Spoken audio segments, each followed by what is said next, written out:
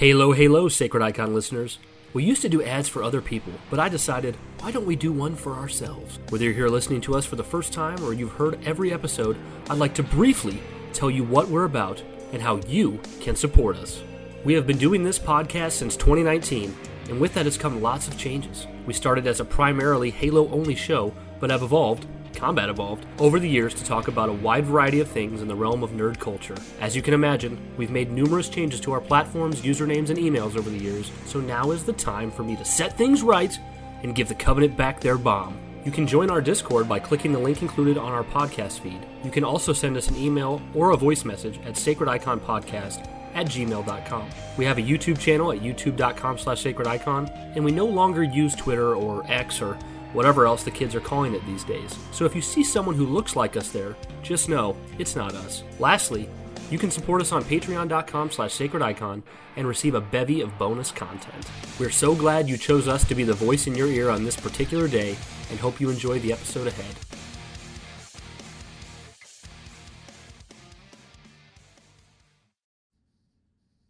Hello, hello, Sacred Icon Halo listeners. I'm here today with a special guest, a little Halo YouTuber you may know by the name of Late Night Halo or Late Night Gaming, depending on if you're looking at his tag or his YouTube. How's it going, man? It's going pretty good. I'm very humbled that you asked me to do this thing. I've been a pretty big fan of the Twitter account that you guys just kind of started. You guys crept up on the Halo community. Just suddenly Sacred Icon was this thing. I really appreciate it, man. I mean, it means a lot, too, coming from somebody else who's a big name in the Halo community. And, yeah, dude, we just started like 35, 40 days ago from scratch, and it's just kind of taken off. And I've seen a lot of your comments on our particular questions, and I've also seen them other places. And it's obvious you know what you're talking about, and I really like the things you have to say. And I wouldn't say you know what I'm talking about, because that implies that everything I say is object. I'd say I'm confident in what I feel. Because obviously everyone has different views on what Halo is. 100%. That's a fair way to put it. And I think the important thing is just, as we've talked about here on the podcast before, just being respectful of the people's opinions. I mean, I can accept pretty much any opinion as long as someone's respectful of mine. I think most people can relate to that. Even the one opinion that I cannot accept, though, under any circumstances, is when people say Killzone is maybe, hey, that was kind of cooler than Halo. I'm like, no, stop, you're wrong. Yeah, I have a hard time with that one. And the thing I have a really hard time about with Killzone is that Killzone 1, I don't even think is really good at all. Personally, just personal opinion. And then I played Killzone 2 and 3, and I've seen the review scores for those games. They're really, really good, really high review scores, but I just don't really enjoy it, and it doesn't offer for me anything near what Halo does. Yeah, Killzone is aggressive, angry, miserable, and Killzone 2 in particular, I think, is one of the worst shooters I've ever played. The focus on visuals over actual game design means that depending on what level you're playing in Killzone 2, the input delay on your controller will be greater than other levels. There's a lot of people who say that the sluggishness, the lack of response, they did that intentionally. No, that's input delay because of how badly they thought out their game's visual style. That's why it's not there in Killzone 3, because they toned down a lot of things. Right, I mean, Guerrilla's always had, like, visuals and engine and spades, but when it comes to the actual... They've got talented artists. Yeah. It's a pity about the game design. I don't know if you've played Horizon Zero Dawn, but that blew my mind. Amazing game. I remember telling everyone when that game was announced, I was like, well, if it's from the people that made Killzone, personally, I don't think there's much for me to be excited about. And then I played Horizon, and I totally had to eat my words on that. Horizon is a game I think I appreciate more than I like, mostly because I remember what Guerrilla used to be, where it's like those guys could barely create a functional first-person shooter. Mm-hmm. How are they going to make a third-person open-world game? And what I can compliment in Horizon is just stuff that they have lifted from other third-person open-world games, like climbing radio towers, clearing out bandit camps with alarms, like got it. I've seen all this in other games. Yeah, I think it's, and that's one of the things I like about the way you convey your opinions on stuff, because I've kind of thought the same thing. I'm like, a lot of Horizon stuff's been done before, and not to mention when I played it, I know this is heresy to a lot of gamers, I skipped a lot of the side content because I just wanted to get that main narrative done.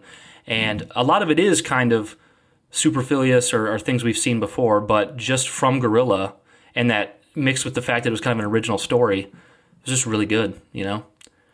I liked the cauldrons that you go into, and it looks like Forerunner-y stuff from Halo. I'm like, hey, this kind of reminds me of Halo. Yeah. I like the Lost Civilization. I feel like once you obsess about Halo as much as we do, you start to see it everywhere. Every time the clock turns to 3:43, my eyes are on the clock, and I can't help it. Borderlands 3 recently. I've been playing it with the lead art director for Halo Wars 2, Jeremy Cook. He's now at Blizzard.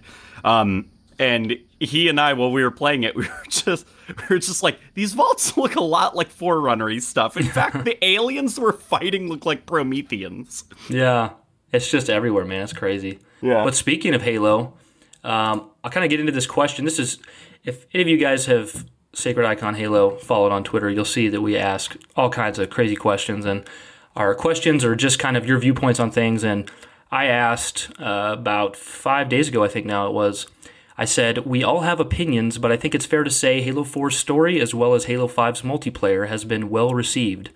Pluton Forever, which is Bonnie Ross from 343, has said 343 is working hard to get both right for Infinite. Remaining respectful, what do you think is going to be the studio's biggest challenge?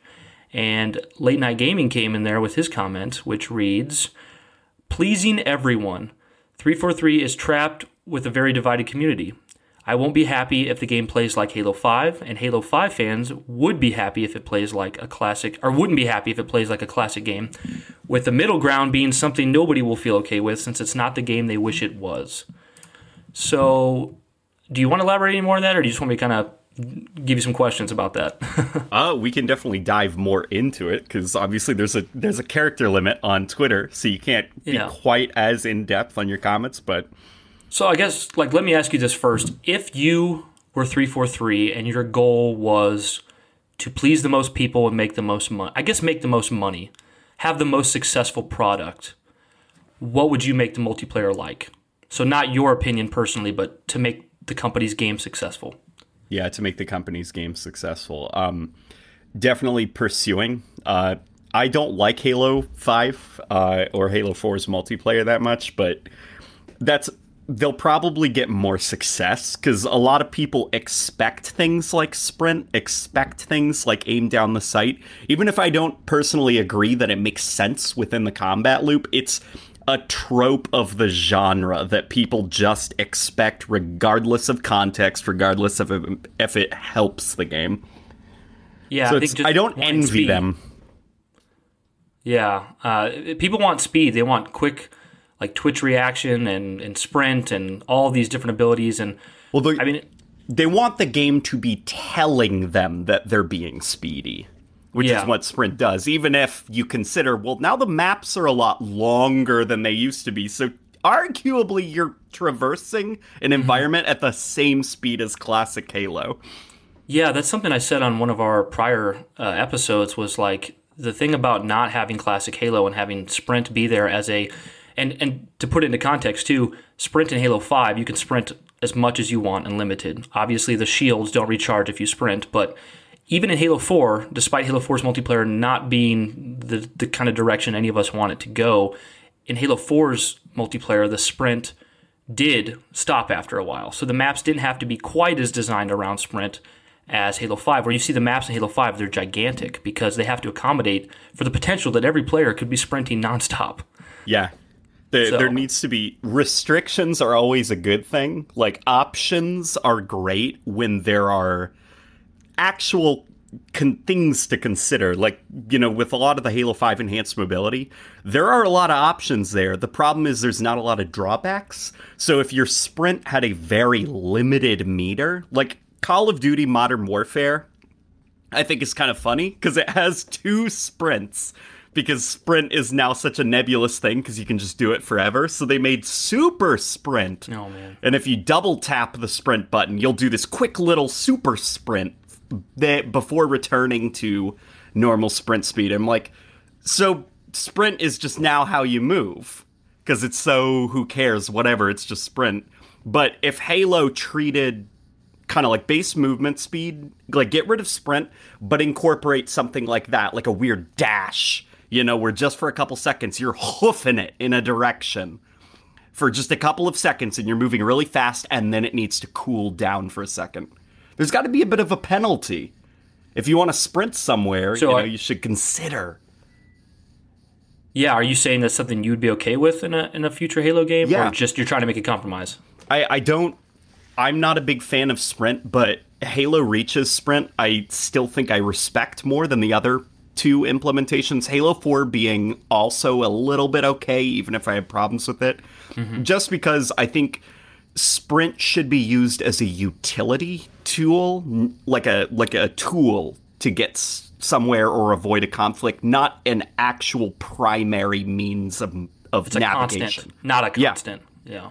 Yeah, it should be a thing that you do, kind of like ripping a turret off and carrying it around. That's something that you can do in specific situations. Like, sprint should be a thing you consider. Like, okay, I'm going to sprint, but then I'm not going to have any stamina for the next couple of seconds. Yeah. Is this sprint worth it? And then you're like, okay, I think it's worth it. And you press the button and drain your stamina bar. Yeah, so then if you wasted it and then someone's trying to engage you, now you can't use it because you're still waiting for the cooldown. I think that's a very good point. I mean, in Halo Reach, it was an armor ability, which, there's much we can say about armor abilities, but it did come off as a utility in Halo Reach. Yeah. And then Halo 4, correct me if you disagree, but Halo 4 was very much just kind of a carbon copy of what Call of Duty was doing with Sprint at the time. Halo 4 Sprint, wasn't it just like about the same? 2012, so that was still when Call of Duty had limited sprints, so Halo 4 treated it. But even to Halo 4's credit, they didn't do unlimited sprint. Yeah. So there was still a little bit of that, like, okay, I gotta drain my stamina bar because I gotta get to that entrance really fast. Yeah. Like, once I do that, I'm gonna have no sprint for a little while. Exactly. So, the thing that just kind of came to my mind while we were talking is, as I'm sure everyone listening to this is pretty much aware, for Halo 5, they brought in professional Halo multiplayer players to help them design the multiplayer of the game.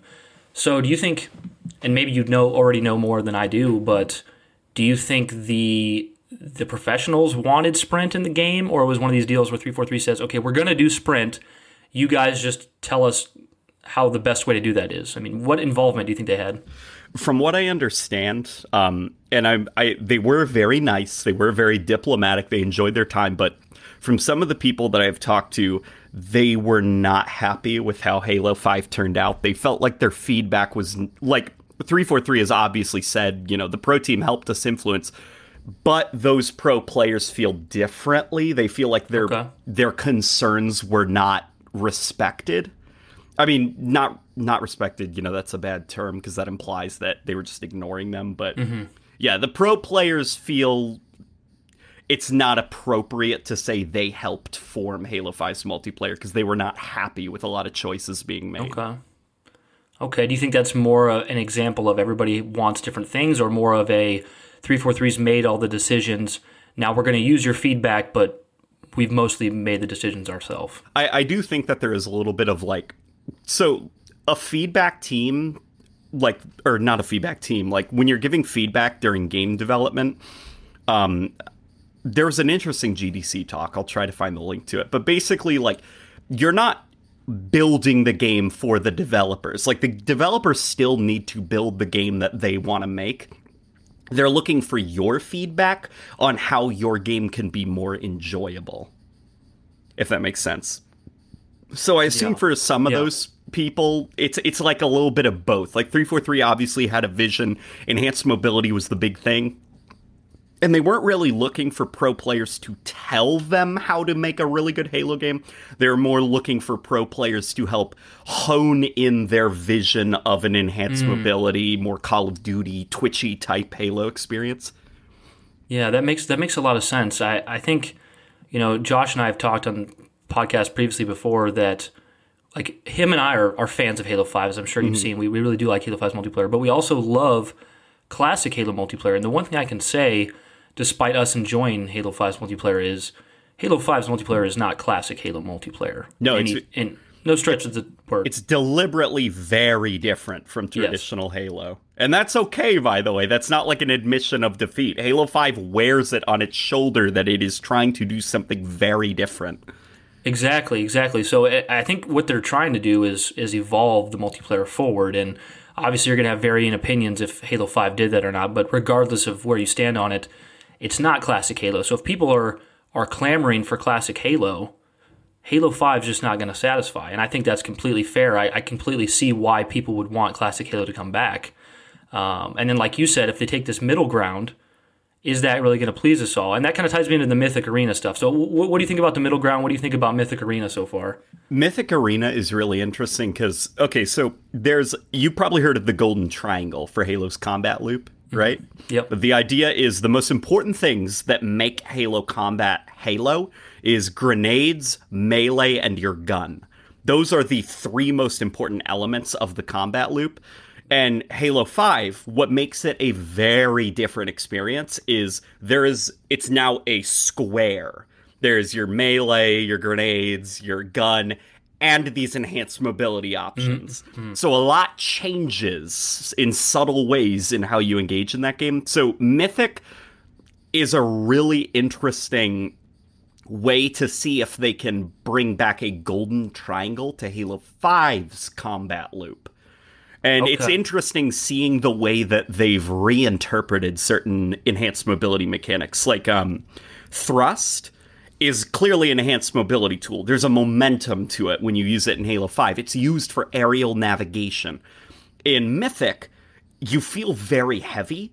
So when you use thrust, you're not going very far with it. It's a very subtle positional change. Yeah. And so it's actually smarter to use it on the ground than in the air because it's just going to disrupt your momentum when you're trying to jump in a certain direction. So on the ground, this thrust is now more of a sidestep or a course correction when you're like, I'm coming into a room, whoop, never mind. There's a guy with a shotgun, I'm going the other way. Yeah.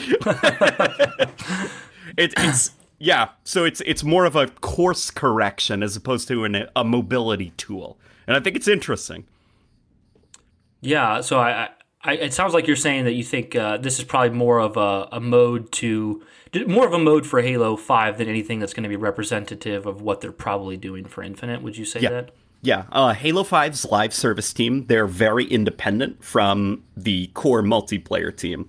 So I don't think, as much as I like to wish that game development was this way, developers don't play this really complicated 4/8 dimensional chess game where they're testing out features and everything. Usually what happens with game development goes on is the game releases, the main team then moves on to the next title, and a B team is left behind to sustain the game. So this B team intimately understands what Halo 5 is after launch. They have the data of how players are playing.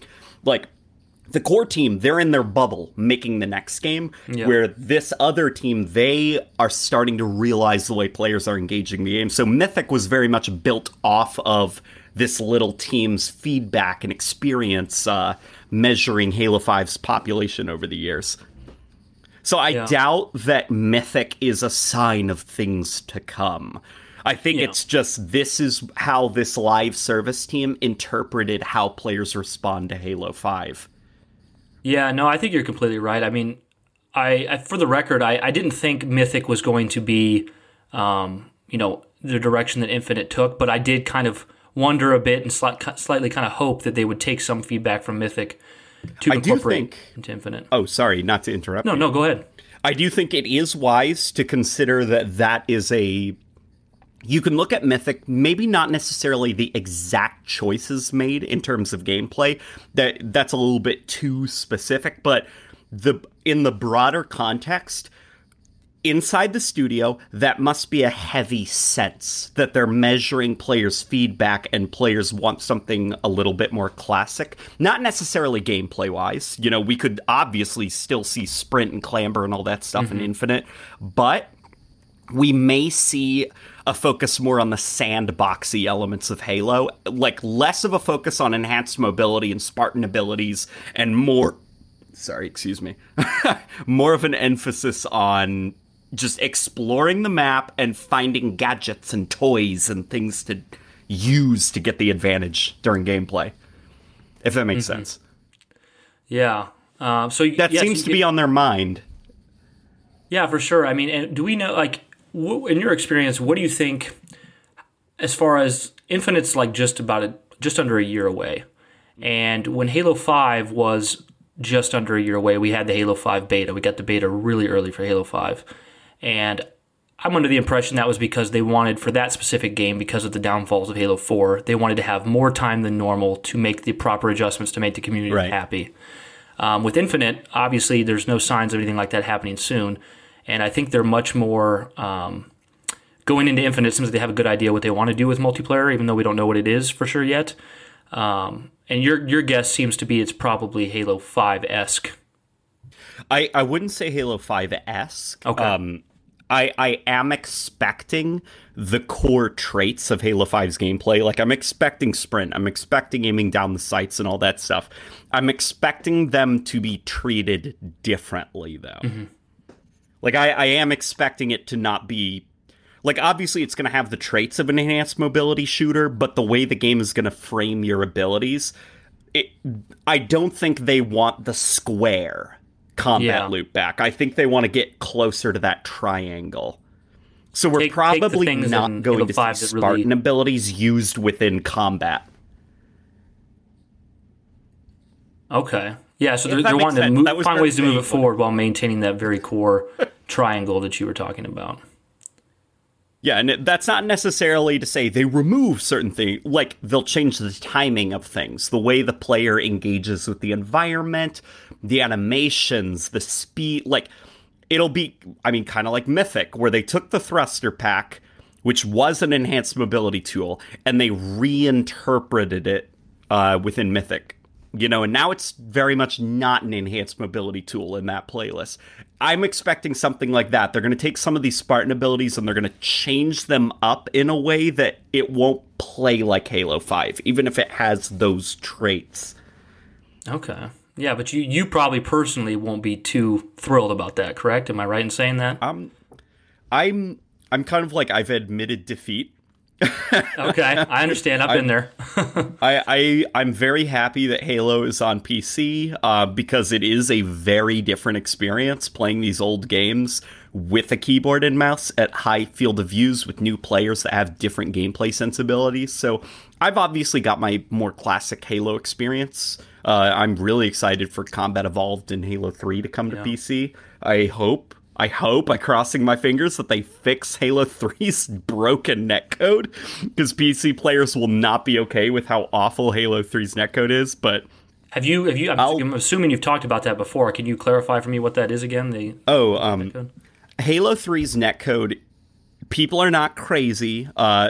You can lead your shots and all of that stuff. Like, Halo 3's netcode is broken on a code level. Bungie did not do a very good job. It was that way on the 360, and the MCC displays it in glorious 60 frames per second. There are problems under the hood in the way that the Halo 3 engine interprets what is more important during times of server stress.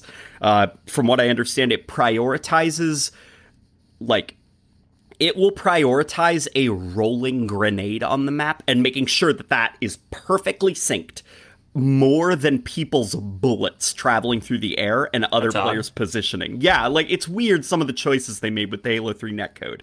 That's why it's very inconsistent.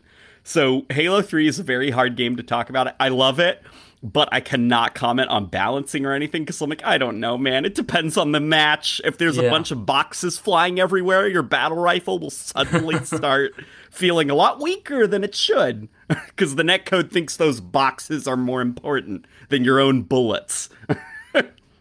Yeah, man, that kind of reminds me of, you made that video not too long ago about the Halo 1 being the PC version on the MCC, which is something something that the community talked about back when Halo 1 Anniversary was on the 360, because it was also the PC version there. Yeah. And how different thing, and if you want to see a full video on the things that are different, check out Late Night Gaming's video on that. It's really good. It puts those things in perspective for you.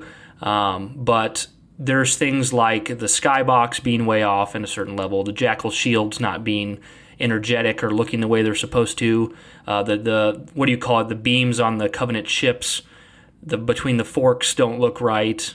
Lots of little visual cues and things that are off because they chose to use Gearbox's port instead. And, I remember you saying how you wanted to, the original Halo to not be lost in time because everyone's going to be taking the MCC forward. And it made me, and I've talked about this with Josh before, and it made me think, between issues like that in Halo 1 and issues like the netcode you just mentioned in Halo 3, and then looking at the overarching product of MCC and how much toil they've had to go through to get it to be a functioning product now, do we really think we're ever going to see them fix those little things that we notice that most people probably don't? Probably not, but I do think it is understandable to a certain extent. In fact, actually, the fact that 343 is so weirdly proactive with modding makes me really happy, because there does need to be a certain level of prioritization when you're a developer. Like, something that's really interesting that one of Halo 5's developers told me is, of course I'm not happy with the game I released. No developer is ever happy with any game they release because they know what is on the cutting room floor. You got the released product. They know what could have been. So no developer will ever be happy with the game they released because they had bigger ambitions and had to scale it down. So taking that into account, 343's MCC Live team, they're much smaller than the main team that's working on the mainline Halo games. So this small team needs to prioritize what's more important. Preserving Combat Evolved, restoring all this broken code, broken graphical effects, or making sure that it works when you launch it. Mm-hmm. Yeah, which one is more important? Yeah, it's kind of a tough call, isn't it? Yeah, and so the fact that modding, they're taking steps to make modding so successful, I'm hopeful that the way that Combat Evolved can be preserved going forward is that modders will be able to restore the original vision of the game, while 343 is just busy making sure that these games work on PC, because Lord knows Bungie's engine has all sorts of problems. Yeah. If Halo was developed for something like id Tech or Unreal, we probably wouldn't have all these weird legacy problems, but Bungie's engine that they've used throughout the years, that specifically is a weird engine. Yeah, I can remember watching one of the documentaries with Bungie where one of the members of the team was saying that this one little thing I now have to correct has to process for 8 hours. So at 4 a.m. in the morning, I will be able to get up and continue working on this. Yeah, how crazy that engine was. You remember the recent or I say recent, it happened this year, like the kind of reports on Anthem and some of the struggles that game had because of the DICE Frostbite engine. The reason that Frostbite was so hard to develop for other developers is because it was an internal engine that DICE made for themselves for the Battlefield series. Frostbite, they knew as a studio how the game should... Like, I think of like a bedroom. You know where everything is in your bedroom. Get one of your friends to come over and tell them, find me a pen. They're going to spend hours looking, in your own bedroom. DICE knew their engine. Other studios didn't, and it was very similar with Bungie. They knew their internal Halo engine. When the keys were handed off to 343, it was a messy room, and they were like, oh my god. Yeah, what do we do? This thing's a mess. What do we...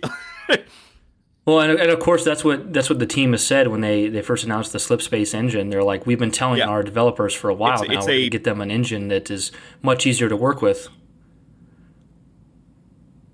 Yeah, Slipspace is not a brand new game engine. It's very much still that Halo engine that Bungie made, only 343 has spent years breaking down almost every bit of it they can and actually documenting what the code does so that their developers are not kind of like left on an island with no guide. It's a mapping of the Halo engine, because before they were kind of going off blind, like Halo 5, I know certain things in the campaign were not possible because certain lines of code were a bit broken from the Bungie days, and they hadn't actually thought, oh my god, this thing, we can't do this anymore. This line of code, we don't understand it. So yeah, that Slipspace, naming it Slipspace is very much like kind of like titling the chapter of their guide. Mm-hmm. Like, we get it. We know what this engine is. We charted through it and we figured all of it out. Okay, I mean, hey, that's if it's not a new engine, it sounds like it's still going to be a comparable enough engine going forward, knowing their tools properly now. Yeah, it would, and I understand probably why they did it. Sometimes outsourcing engines like Unreal, if they just used Unreal to make the next Halo game, that would have to cost money, but also you'd lose a bit of that subtle Halo feel. The way the game calculates the game's visuals, calculates player positioning. You wouldn't know exactly what was off, but you'd feel it. It's just kind of, know, yeah. It's kind of why projects like Installation 01, I think it is, the fan game. I believe so. It looks like Halo. It even plays like Halo, but you know under the hood it's not the Halo engine. Something's off. Yeah. Something feels different. It's because it's not on that Halo engine. Yeah. Well, talking about engines, I want to skip ahead to an interesting question, I think. So I'll ask you, if Halo 5 Guardians had came out in 2015 and blown everyone away with its compelling story, campaign, and multiplayer, it was just an outstanding title that everyone was happy with, how much different do you think Halo would look going forward? Or like in 2019 right now, what would Halo look like had Halo 5 been a resounding success? I think when talking about hypotheticals, we can be like, a Halo would be just fine. We probably would have gotten a sequel to Halo 5 like a year ago. Yeah. You know, I do think Halo 5's critical reception, not necessarily its like player-based reception, which, contrary to what some people think, I'm not a fan of Halo 5's multiplayer personally. It's retaining a player population. There's a reason it is still to this day on the Xbox top 50 most played games list. For sure.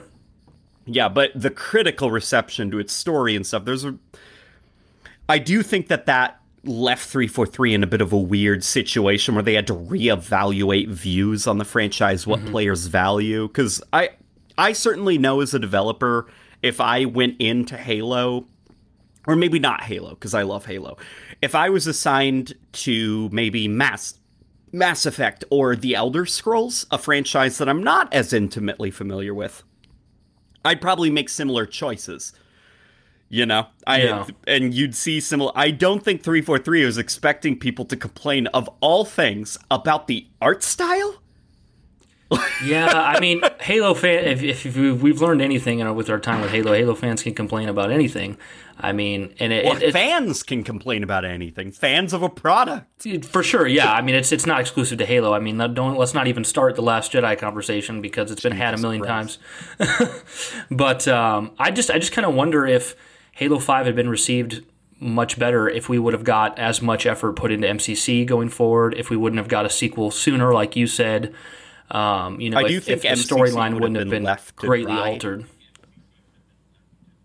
Yeah. If Halo 5 was a success, the failure, the critical failure, not necessarily financial or engagement failure, the critical failure of Halo 5, I think, is what made 343 have that kind of like years of silence, and certain people leaving, certain people being hired, like a restructuring of like things need to change. Clearly we're not clicking with our audience. We need to take the next couple of years to restructure ourselves. I think you're completely right. It's working. Yeah, I mean, and that's the thing is, like, I talked to Josh about before, is when I finished Halo 5's campaign, because I'm mostly a story guy. If anybody's listened to the podcast, I love multiplayer, but the story's really where it's at for me. And I was somebody who went into Halo 4 and came out of Halo 4 really enjoying Halo 4's story. I know a lot of people didn't care. I was hyped to see where Halo would go next. Yeah, exactly. And then, so after Halo 4 came out, I had a lot of friends who weren't a fan of Halo 4, but I still was a fan of Halo 4's story. I really liked it, and I was excited for where 5 would go, and I kind of figured, okay, after all the fan feedback and including Blue Team and all this stuff, Halo 5 is going to have to be better than 4, the story. And then I played Halo 5 story, and it was just so disappointing to me that I just kind of took a little break from it. And I remember telling my friends, I was like, you know what? I don't want them to announce a Halo for a while because I won't be excited. I need time to breathe. It's like last summer I got into a bad car accident. My car was tragically taken from me by someone who was not respecting the right of way. Oh, man. And my car was totaled, and it was horrible for me. I could not drive for a little while, and that's similar to Halo 5. Not to compare it to a car accident, but I needed a bit of a break from Halo. I hear you, man. The summer of 2016, I took a bit of a Halo hiatus. Yeah. I played other games. Yeah, I'm with you, man. It's sad to say because it's just a game, but it was like a borderline small depression for me because it was just like I love this series so much, and the game was just, the story was just disappointing on multiple levels. Yeah. And if anything, right now, at least what this conversation with you is doing for me is it's showing our listeners that Sacred Icon Halo doesn't have exclusively positive thoughts because the truth is, I mean, the truth is, guys, like there's plenty of things to complain about, and there's plenty of things we don't like. It's just I feel like that's covered pretty well by everyone else. Also, plenty of things that are nice to talk about. Exactly. So it's nice to see one channel that exclusively focuses on that. It's like, oh, that's right, I'm a Halo fan. I don't hate the franchise that I like. Oh man, I appreciate that so much. I really do. We just want to talk about the things that are positive, and we know that the things that are negative are going to get covered. Yeah. But. Oh, what was I saying? So Halo 5 came out. Oh, yeah. So I was like, I told my friends, I was like, I need a break from Halo. I just, if they announce a Halo, because if you remember when Halo 4 came out, we got a trailer, just a almost trailer. Immediately, a couple months later at E3. I think it was like 8 months, 8 months after the launch of Halo 4. And it was like, man, that's kind of soon. But by the time Halo 5 Guardians got done, I was like, I need a break from this. If they announce a new Halo game in a year or two, I just don't think I'm going to be that stoked. And I think they realized that because enough times passed by that when we started to get the little tidbits of information for Infinite, you start to see the Halo community going, okay, I like this. I want to see more. And now we've got to this point where I feel like we're at a tipping point now where you got the Series X announcement. Infinite's going to be there day one. We've seen little snippets of Chief plus the pilot trailer. And people are like, I want gameplay, I want more, I want to know all of it right now. Oh my god, we all want that. Yeah, and it's finally back to this really good, the Halo community is in this really good place right now where it's like, we're excited and there's mystery, Yeah. From what I understand from some of the people, because like some of us YouTubers, when we go to these events, we try to pry for information. We try to see what we can figure out. And 343, God bless them, but they are being stubborn. They won't talk to any of us. But something that I did think was really funny that I got a comment from somebody was like, oh, don't worry, we like the teasing. I can believe it. Especially if they're confident about this product. And I don't know what I'm going off of, but I just feel like there's this confidence around Infinite that I haven't felt in the prior two entries. Yeah, there's less of like, Sparth, the art director, he thankfully was a little bit more candid about studio culture going forward. In that he and I had a really interesting talk in the lobby of 343 a couple years ago, or maybe a year ago. I forgot. Time is weird and nebulous. But he had this interesting conversation where he described like studio culture shifting. Basically, Halo was a big franchise to be taken over from Bungie, and there was kind of like an internal pressure to prove themselves, and there was a wrong interpretation wrong in retrospect with him. He said it was understandable, but maybe it wasn't the wisest thing, which was we need to differentiate ourselves from Bungie. We need to prove that independently we are as creative as Bungie as a studio. And after Halo 5, there was kind of a lot of reflection, a lot of soul searching. And the studio culture is shifting towards an understanding that, well, Bungie was a developer. There was also Matt Forbeck, who wrote Halo books, and then this author, and then this author, and then we had Halo Wars, which was done by somebody other than Bungie. And you start to realize that there were a lot of creative minds behind the Halo franchise, not just the people at Bungie. 343 does not need to make Halo different. They're one of many people who have influenced Halo. Yeah, that's beautifully put, and I can definitely add to that by saying I'm going to throw two names out real quick that everybody knows: Joseph Staten and Marty O'Donnell. Think about how much influence those two specific people had on the Halo original trilogy, as individuals. You know what I mean? So when you talk about, people say right now, like, oh, if Bungie was making Halo, everything would be perfect and everything would be the way I want. Bungie, as we know them now, are very different from Bungie then. Yes. Yeah, and then even, Halo 2, some of the people who worked on Halo 2 were not present for Halo 3. One of the combat designers for Halo Reach had never worked on a Halo game before. Wow. Yeah, people come and go. Halo has always been kind of like this revolving door of different artists who have their own interpretation, and 343 internally started to recognize after Halo 5's kind of reception that, we don't need to do this. Yeah. We can just make a Halo game. It's okay. People really want Halo. We don't need to reinterpret it, re-envision it, make it different, new, sexy. People just want a Halo game, and that's perfectly okay. That's where I think a lot of the confidence you're seeing in them showing off their new design for the Master Chief. It looks very much like classic Chief, but you notice his body proportions have been retained from Halo 4. He looks like an actual human being under that armor. It's like they've been given a ticket to do something they didn't have before.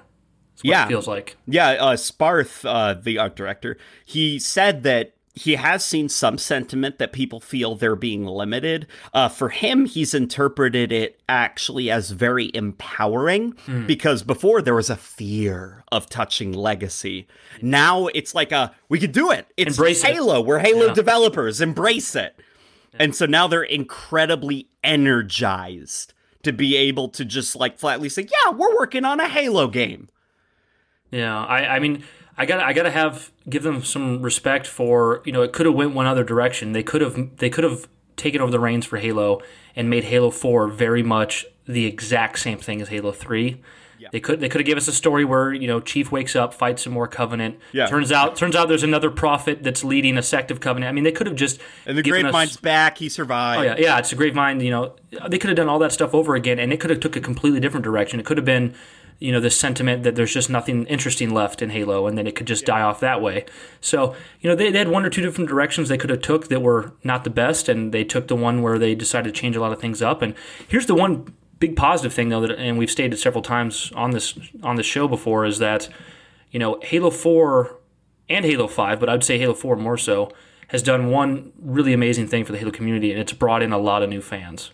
How many fans of people have you seen that either started with Halo 4 or they treasure Halo 4 as their favorite Halo game, People are born every single year, and those people, they're babies.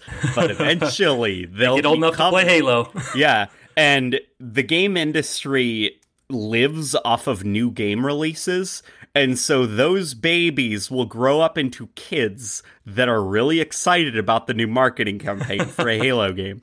So there are a lot of people that they're for, yeah, and it's not even a thing. I get so upset whenever people are like, you don't remember what it was like when Combat evolved. It's yeah, it's not his fault. He was born in the early 2000s. What? Yeah. What? You wanted him to pick up a controller while he was still in the womb? That's not a thing he has control over, or she. Yeah, so I really much understand that there is a legacy. Halo Infinite is going to come out almost half a decade after Reach released. Yeah. Or over half a decade, almost an entire decade after Reach. Some people's first Halo game is Reach. And then after that, some people's first Halo game will be 4. In 2025 or 2027, we're going to have people who were introduced with Halo 5. People are born every day, and they grow up. Yeah, I mean, it seems simple, but I mean, I'm glad you put it that way because it's just like, people pretty soon people are going to refer to the classics as reaching Halo 4. Yeah, some people are going to call it classic Halo 5. Yeah, I remember classic Halo 4 with the time didact. happens. Yeah, exactly. Time happens. Things get older. They age. It's kind of like I've been telling my friends for years. My favorite movie trilogy is the Lord of the Rings trilogy. I just adore it. And one of these days they're going to remake that. They're going to remake it. Oh, of course they are. And to me, I already know, and it's biased, so I'll get out. But it doesn't matter how good they do. It's just not going to be the original trilogy for me. No, you know what I mean? No. You just can't replace it, and that's just a fact of it's classic to me. It's the time I was born in. So yeah, but it's interesting. Halo 5 spiritual or Halo 5, Halo Infinite spiritual reboot comments. I've seen some people fear that term. Some people more excited about that term. My interpretation of that term, which I'm actually very positive about, not positive in that it's like, yes, classic Halo, bird. Yeah, that's not what I'm thinking. I'm thinking more about the broader sense where I'm like, yeah, an entire new generation of gamers will be getting into gaming in 2020. Yeah. That and some of the visuals that we've seen, which evoke classic Halo and stuff, it's like, that's deceptively smart to kind of repackage what enthralled us about the Halo franchise and introduce it to new kids who are going to be buying the new Xbox or whatever. Well, it's kind of, and I don't want to bring this into a lengthy discussion, but it's kind of like pretty much what The Force Awakens did. Would you agree with that? It's very similar. Like, despite, obviously, like, we can get into the specifics of Disney Star Wars and we can talk about certain issues or praises or whatever. Like, Force Awakens was a tactical choice to repackage A New Hope. Exactly. It was not made for us who grew up with A New Hope. It was made for the kids. It was generation going forward. Yeah. Yeah, they are the next generation of Star Wars fans. The Force Awakens was made for them, not us.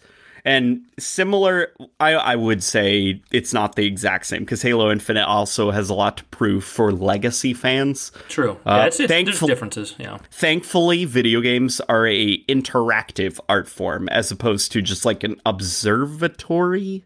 Mm-hmm. Is that the correct grammar? It works for me. Yeah. Yeah, you engage with a video game. So video games have a bit more to prove than a film does. Yeah. But, yeah. So 343 has a lot on their plate. Godspeed to them. I hope that they're able to pull it off.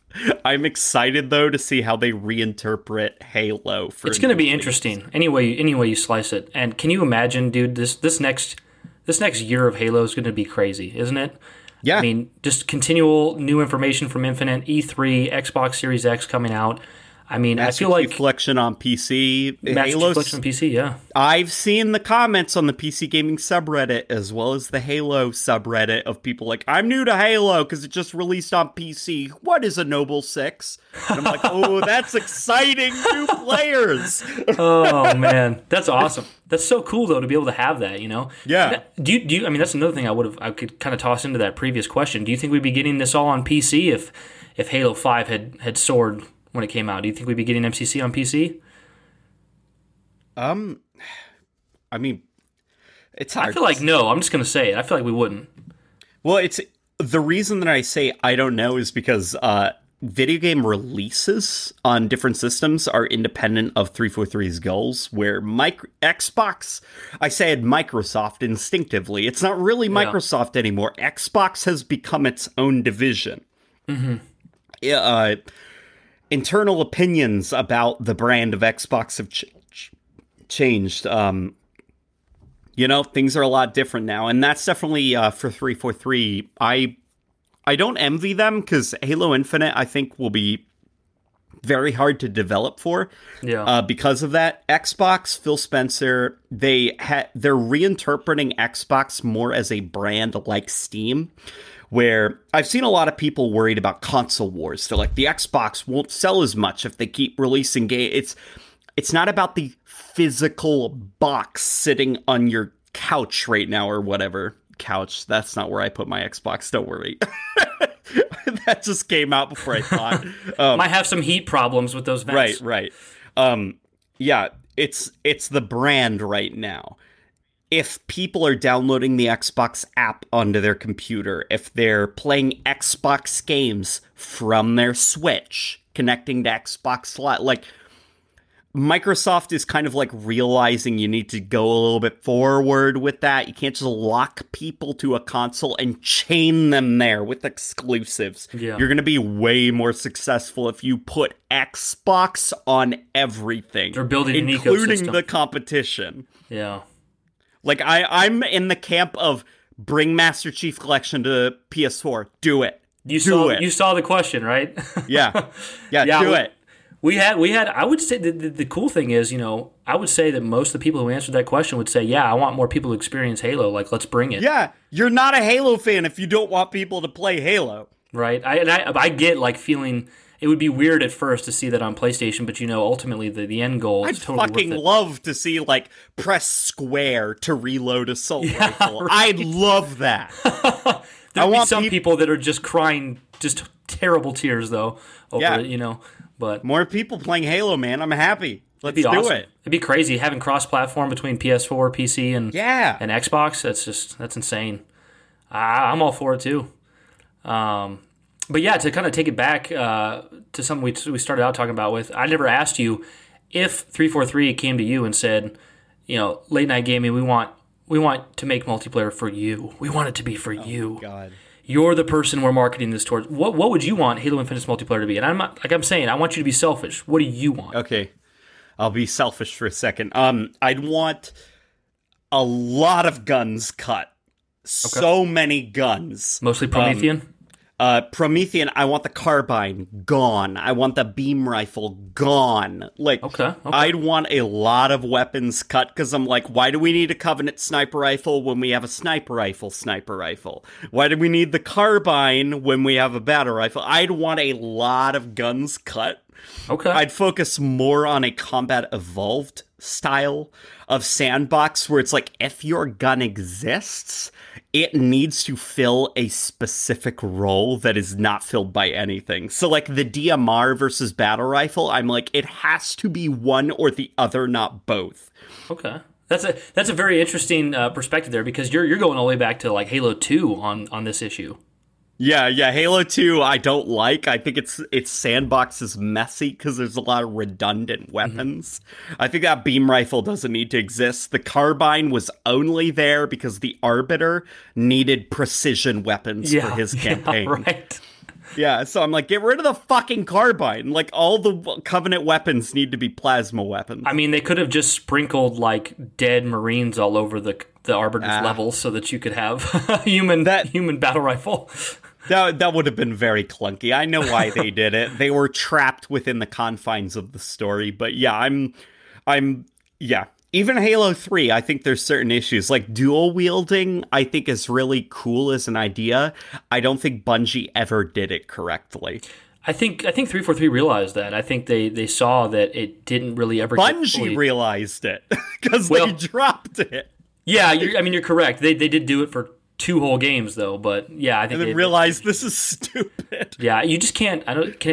You just can't balance things as easily that way. Dual wielding is a lot of fun when you're playing in the easy mode campaign, but when things get tough, whether it be online or in harder difficulties for the campaign, you realize how restrictive dual wielding is, because you need to make those weapons promising for dual wielding. The issue is they're kind of terrible on their own. Yeah, exactly. Like the Needler from Halo 2. If you're not dual wielding it, then why are you using it? Yeah, the Needler from Halo 2 is a big, like, oof.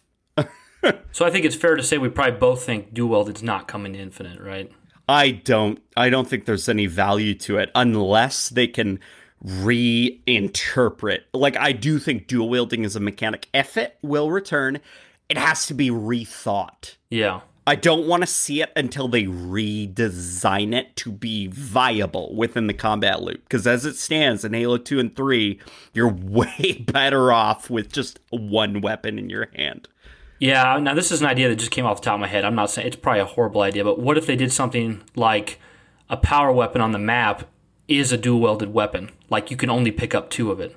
That was an idea. I think of, like, so Modern Warfare 2 introduced akimbo as an attachment for guns.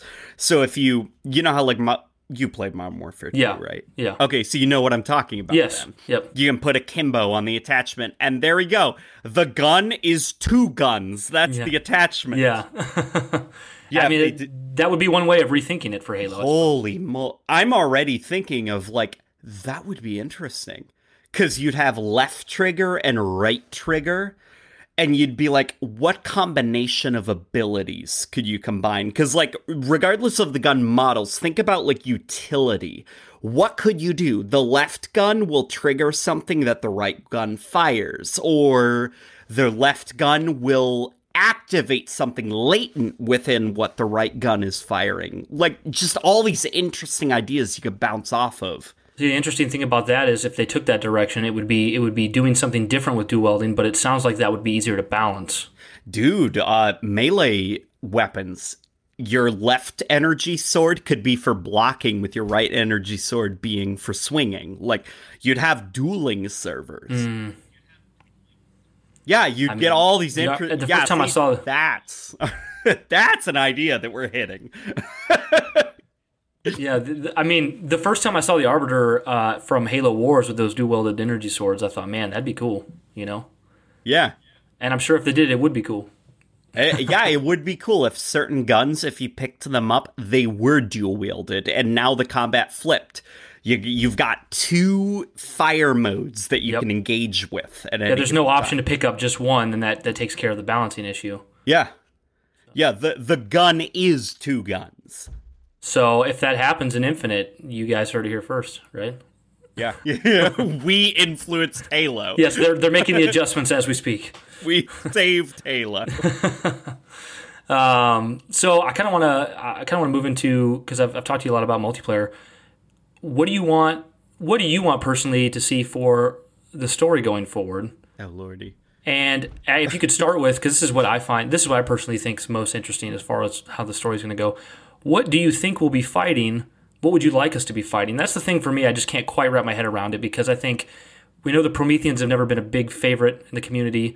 We know the Covenant have been done to the point where, unless they're bringing in the Banished, which is an option, where they're kind of done. They kind of put the final nail on them in Halo 5. And then, of course, they could create something new. What do you think? What would you like? So, okay, my personal opinion is I want the Banished to be antagonists. I think, like, okay, the combat loop is strong for the Covenant, the Elite, Jackal, Grunt. Like, that's a strong combat loop with the Hunter every now and then. Like, just make them red. They're the Banished. Yep, like, that combat loop doesn't need to go away. I'd be happy with that.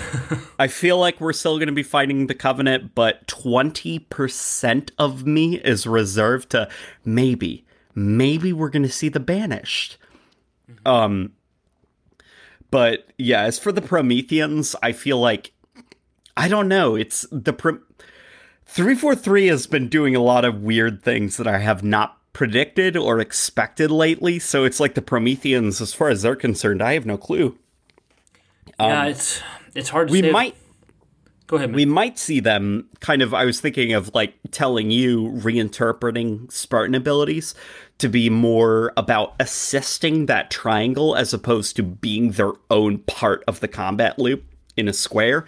Maybe we'll see the Prometheans take kind of a backstage and be more like sentinels, like kind of hazards to the environment. Like, you'll see kind of like a weird thing, and if you disturb it, it deploys a knight, which then throws a monkey wrench into your encounter with the Covenant. I could get behind that, especially I'm kind of envisioning if I'm fighting regular enemies or a Covenant or something like that, and I'm on Installation 07, and let's say I'm going through this Forerunner corridor and I trespass in some way. Maybe there is a slightly redesigned knight in its original blue glow that's kind of like encapsulated in the wall.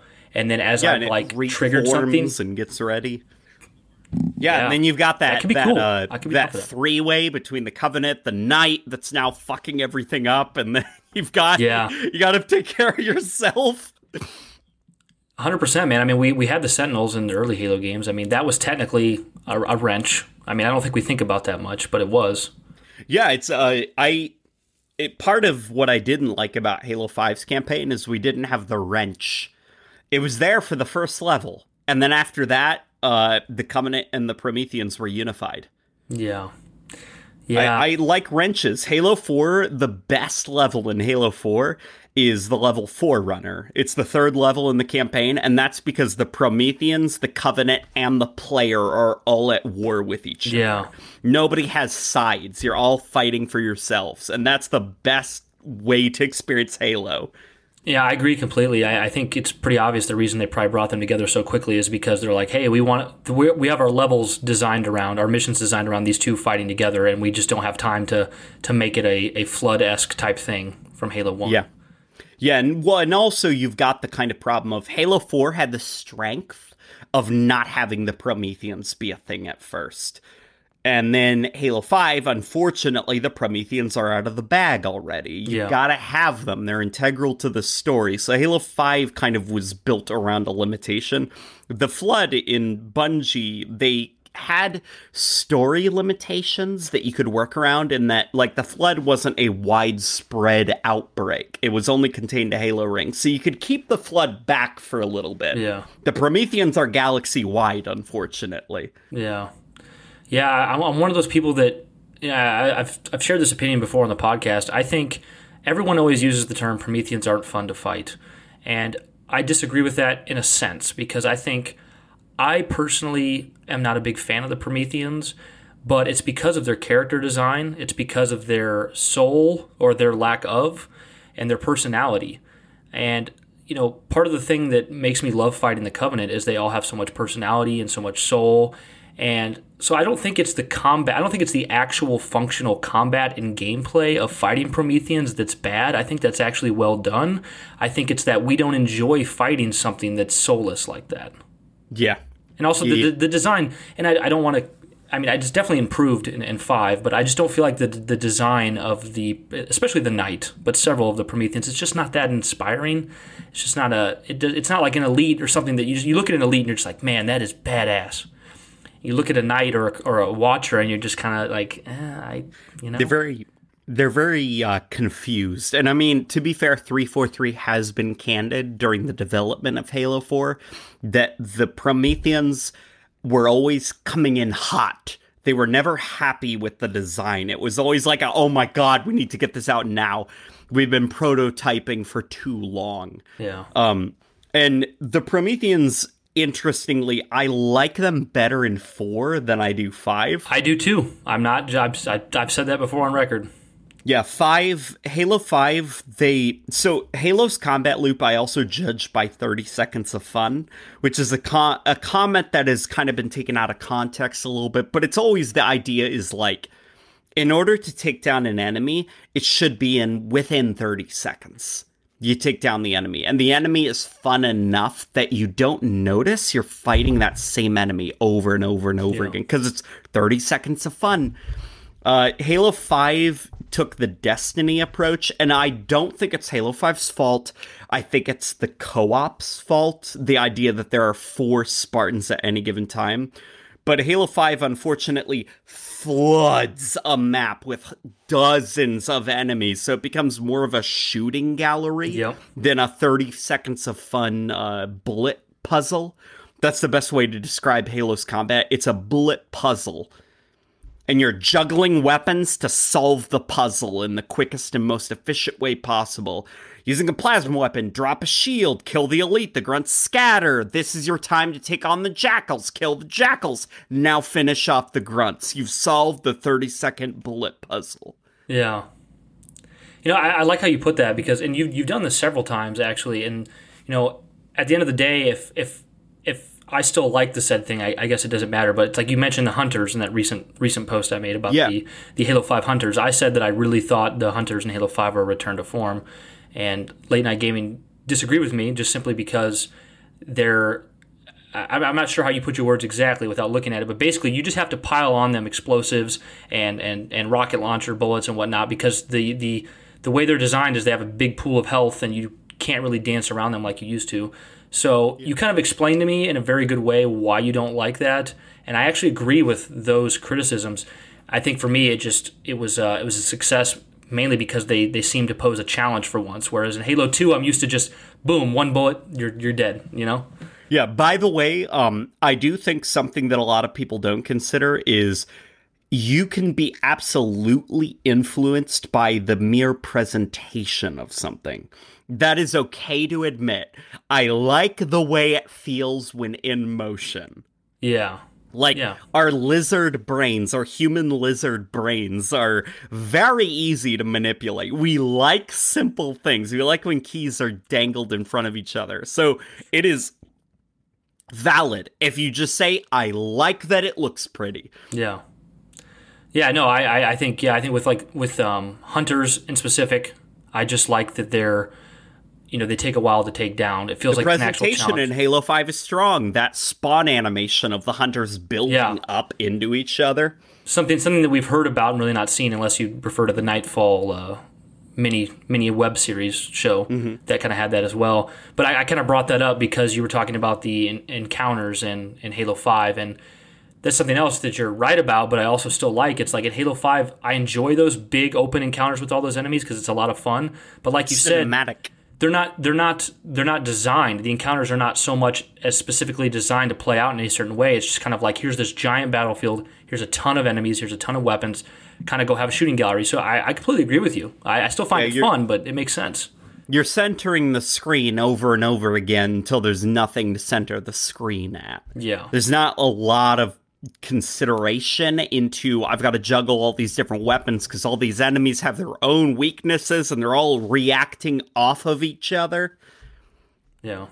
100%. The hunters, the Halo 5 hunters, a great way that I would personally reinterpret them, because like I've given you my opinion on what I value as fun, independent of you, obviously, because I'm not right, you're not right, we all have different views on what makes a thing fun.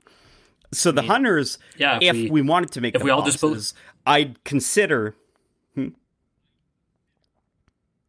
I'm sorry, it kind of lagged. Go ahead, continue. It did kind of lag. So the hunters, what I would do is, okay, if we're going to make them a boss, here's how we should do it. When they hit a certain health threshold, they should start to deteriorate.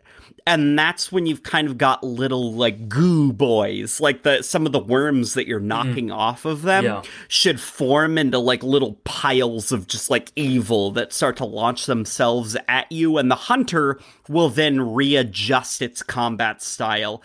It'll maybe start off with it more like Combat Evolved, where it'll just, like, roar, and it'll just run at you and try to slam you with its shield. Then, when you knock off enough worms, it'll become more defensive. And all the worms on the ground will form into a tiny thing that kind of runs at you. And the hunter will try to be defensive while defending that little pile of worms. So it'll be less of, like, with a shield attacking you from a range. So you're like, what can I do? I don't have any solution to this. It's more focused on the pile of worms and protecting it. So you can use that to, like, lure the pile of worms close to you so that the hunter is just focused on that pile of worms and you can get behind it and have it in stages of whittling that thing down to just a dead pile of worms on the ground. If that makes sense. It's funny because despite that sounding like a really good idea, I can already see the complaints from people. They never did this in the first 5 Halos. What's different about these hunters? I'm like, the first 5 Halos have their own problems. I think there's a lot of things that need to be readdressed about Halo as we go on. Like, enhanced mobility is one thing. I'm more interested to see how we're going to change vehicle gameplay. Because I do think vehicle gameplay has its own problems. Like in 5 specifically, or just Halo in general? All of them. I think within the combat loop, if we're going to evolve Halo, we need to start addressing other areas as gameplay improves. So, like, vehicles. It's like, all right, are we just going to shoot at a warthog as it's driving around a map killing everybody? Why can't I blow out its tires? Oh, that would be cool. I'm surprised that hasn't been done already, actually. Yeah, let's see some procedural vehicle destruction and stuff. I want to actually see within gameplay the turret blow off a warthog, and now it can't be used for anything other than transport. Yeah, I mean, I would definitely be down for that. It sounds like this is the kind of thing that because in Halo 1 you didn't have any Warthog destruction at all, and then in Halo 2 they upped it by actually making it destructible, and that's kind of where it ended.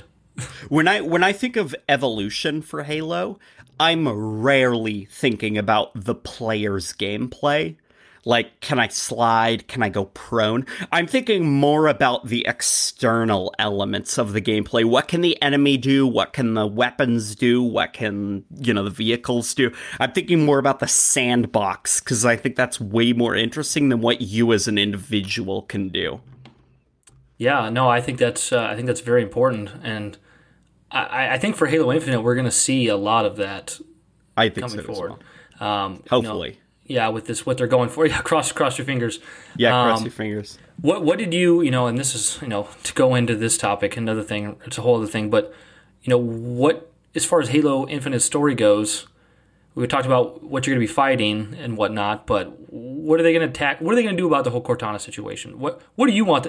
I want you to give me the solution, because I'm not actually sure what it is. Okay. I don't want it to be the Logic Plague. I don't want it to be a clone of Cortana or an evil Cortana. I want it to be honest to God, Cortana made a bad call. I want it to be that character in her ego, in her self-absorbentness. I want her to have made a mistake. And that's the story. Like, this character who's not evil, she, in a moment of like, oh my god, I have all this power, I can solve so many problems, she made a mistake, and now, so I'm thinking of kind of like Truth. There's a concept art of Truth from Halo 3, where he's in his chambers by himself, and he's taken off his crown, and he's like rubbing his forehead, because it's like, I'm in this too deep. I know this is a lie. I'm fucked. I'm stuck. Yeah. I want it to be like that. Cortana made a mistake, and she's now in it way too deep. And I want there to be a consequence. I don't want an excuse. I want this real character to have made a critical mistake that has now trapped her within being the villain of our story. Man, I'm the type of person who, whenever they do one of those things where you get to a sequel or a story and they go, oh, that thing you guys didn't like, well, it actually didn't count because of this reason. Actually, it was a clone of Bird. Exactly. Or Rey's parents weren't important, but her grandparents were. They were clones of Darth Vader. Yeah. So I completely agree. I think that's a cheap way out. I think a lot of times it makes more sense to accept what you've done and push forward. And maybe there could be a really cool story that would come out of that if they continued with the Cortana made a bad call. I mean, a bad call isn't killing probably millions.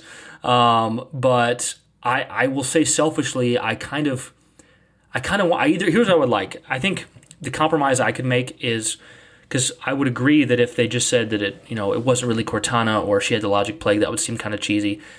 I think I'd be okay with if they said, and this is kind of still what you probably wouldn't like, but if they said Cortana really died at the end of Halo 4, and that ending we got for Cortana in Halo 4 was the true ending, and what we have in 5 is, hopefully they can explain it better than I can, but, it is a fragment of Cortana, or it is a manipulated part of her that went with the Didact to the domain or whatever at the end of Halo 4, and seeing Chief come to a acceptance that the Cortana he knew is long gone. Because that way the Cortana that we love from the original games, she gets a great send-off, and then the things that happened in 5... Yeah. You could do interesting, emotional, weird things with that, like a weird, soulless antagonist that's wearing the face of a friend that you're still mourning. Yeah, I think it'd be a decent... It wouldn't seem as, MacGuffin just cheap trying to turn it around, like just saying she had the Logic Plague, but then it would also give her a good ending. And then I'm sure you've heard the audio clip that was in the... Mm-hmm. But what do you think of that? 'Cause she sounds very naive and like younger. Yeah, I've seen some people thinking that it's like a flashback. I don't think so. I don't think it's a flashback. I don't know. I don't know what to think. It's definitely Jen Taylor doing a different type of Cortana voice. Yeah. Maybe it's a clone, because in Halo 4 that there's that bit of dialogue where like Cortana saying, maybe they'll pair you with a different Cortana model. Maybe they're using that as kind of like a mirror for mendicant bias. Yeah. Well, I've talked about that. We've talked about it before in the podcast. Yeah. It's like maybe he gets a new Cortana, and it kind of will go with the whole Halo 4. They'll give you a new one type thing. And that then has its own interesting story. She could be the offensive bias almost to the Medicaid bias. Chief would have to deal with the fact that it's like he's journeying to Cortana with this weird clone of Cortana that isn't her, and he's like, he doesn't feel comfortable with this because it's got her face. Exactly. And I said this on the podcast earlier. I thought this is pretty clever. Maybe it's cheesy, but I think there could be a moment in gameplay where the new Cortana says something along the lines of, keep your head down, there's two of us in here now. And Chief can kind of like react negatively, like, what'd you say? Yeah. She's like, keep your head down, I'm in here too. And just kind of show Chief feeling this, that's what she used to say, this isn't her, this isn't you. And see that emotion, Yeah. I could see that working. But yeah. Interesting ideas for story. Like a lot of people, at least in the lore community, are very hesitant about us retreading the past. Yeah. I'm not so worried about it because I think Halo has been in a very rough state story-wise. I think returning to Halo's roots is probably safe for a couple of years. And then once we figure out what Halo is, then we can move on to greener. I agree. Like, 2020, I definitely think is going to be like a year of Halo contemplating itself, what it is. Yeah. No, I completely agree. Man, I'm looking forward to it. That's all I can say. I want to see more. But I like I've said before, I'm like, I want to see gameplay right now. I want to see stuff revealed right now. But I think what 343 is doing is really smart. Keep it to the chest. Yeah, it's definitely interesting. And I mean, there is a mystery building up. We want to know. It was very smart of them to not just immediately start, because I think of when Halo 5 first released. No, before Halo 5 first released. 343 released that official statement that they had begun work on the sequel, and then a month later Halo 5 released. And it's like, yeah, that definitely was like a thing that developers used to do. Back in like the early to mid 2010s, where it was just announcing the sequel immediately. Oh my god, everything's fine. Yeah. And I liked it. Now there's a bit of restraint and a bit of withholding of like, we're not going to tell you if there's a sequel coming. Yeah. I think I think we all like miss the times of being surprised and being excited. Yeah. When we were younger, and it's nice to get that again. It's nice to have that hype. It's just kind of like the whole the Series X console, getting a new console was just the most exciting hype thing in the world growing up. And it's gotten to this point where it's like, I don't know, it's just kind of lost some of it. You know what I mean? So I'm trying to make myself hyped for it. But then again, I know you're not particularly fond of the design. Is that correct? It's not that, no, the design I actually like.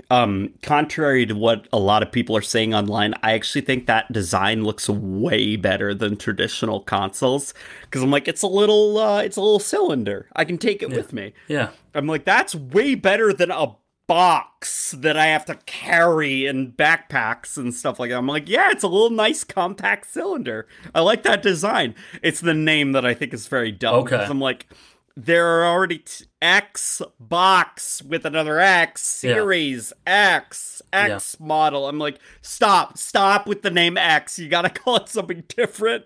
I could see people getting confused. I'm just, I think I'm pretty sure I made the comment on your tweet about that. But what I'm hoping they're able to angle it as people just call it the Xbox. I think that's what they're going for. No, that is deliberately what it's like the iPhone. Yeah, I don't think we're gonna see any more next gen Xboxes.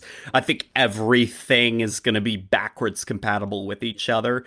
Like Xbox Series X. Series X is the next Xbox.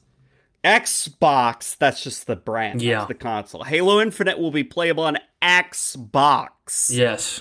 It'll be slightly enhanced on the Series X. Mm-hmm. You know what I mean? Yeah, I'm guessing when Halo Infinite comes out, are you playing that on PC? Is that where you're going? I'll be playing it on PC as well as the Series X because I want to be able to experience both sides. Like I've been playing the MCC Reach on both the Xbox One and PC because I want to know what it's like on both systems. Yeah, so you could formulate an opinion on those things. Yeah. So what is it now? I've looked through your YouTube channel. I think you were relevant. I think you were around doing this at the time. Were you already doing YouTube content when Halo 5 launched?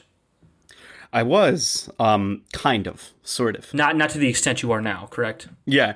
So I was very inexperienced. Well, I've looked through your channel. I can definitely see from the beginning to the end, and I mean I can understand that a little bit as far as podcasting goes. It's not the same, but if you listen to our first episode compared to now, sound quality difference, and structure.